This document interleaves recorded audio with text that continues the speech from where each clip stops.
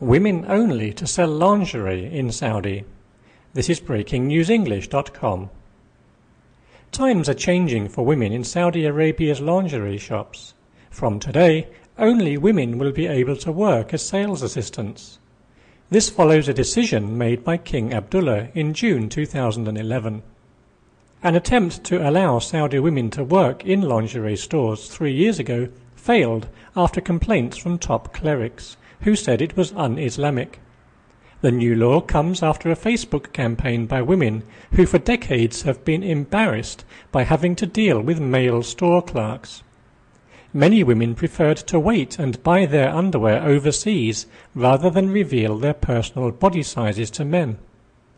Samar Mohammed told the BBC that she would often buy the wrong size because I was sensitive about explaining what I wanted to a man. Another reason for implementing the new law is that it will create up to 40,000 jobs for Saudi women.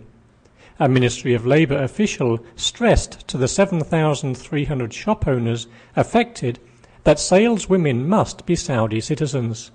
Any store hiring foreign women will face penalties and fines.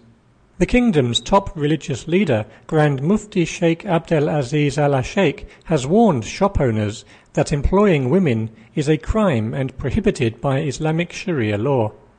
He said a lot of lingerie was bought by men for their wives, so the new regulation makes things worse.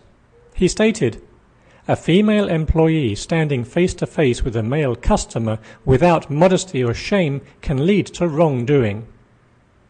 The ban on male staff will also start in cosmetics stores from July.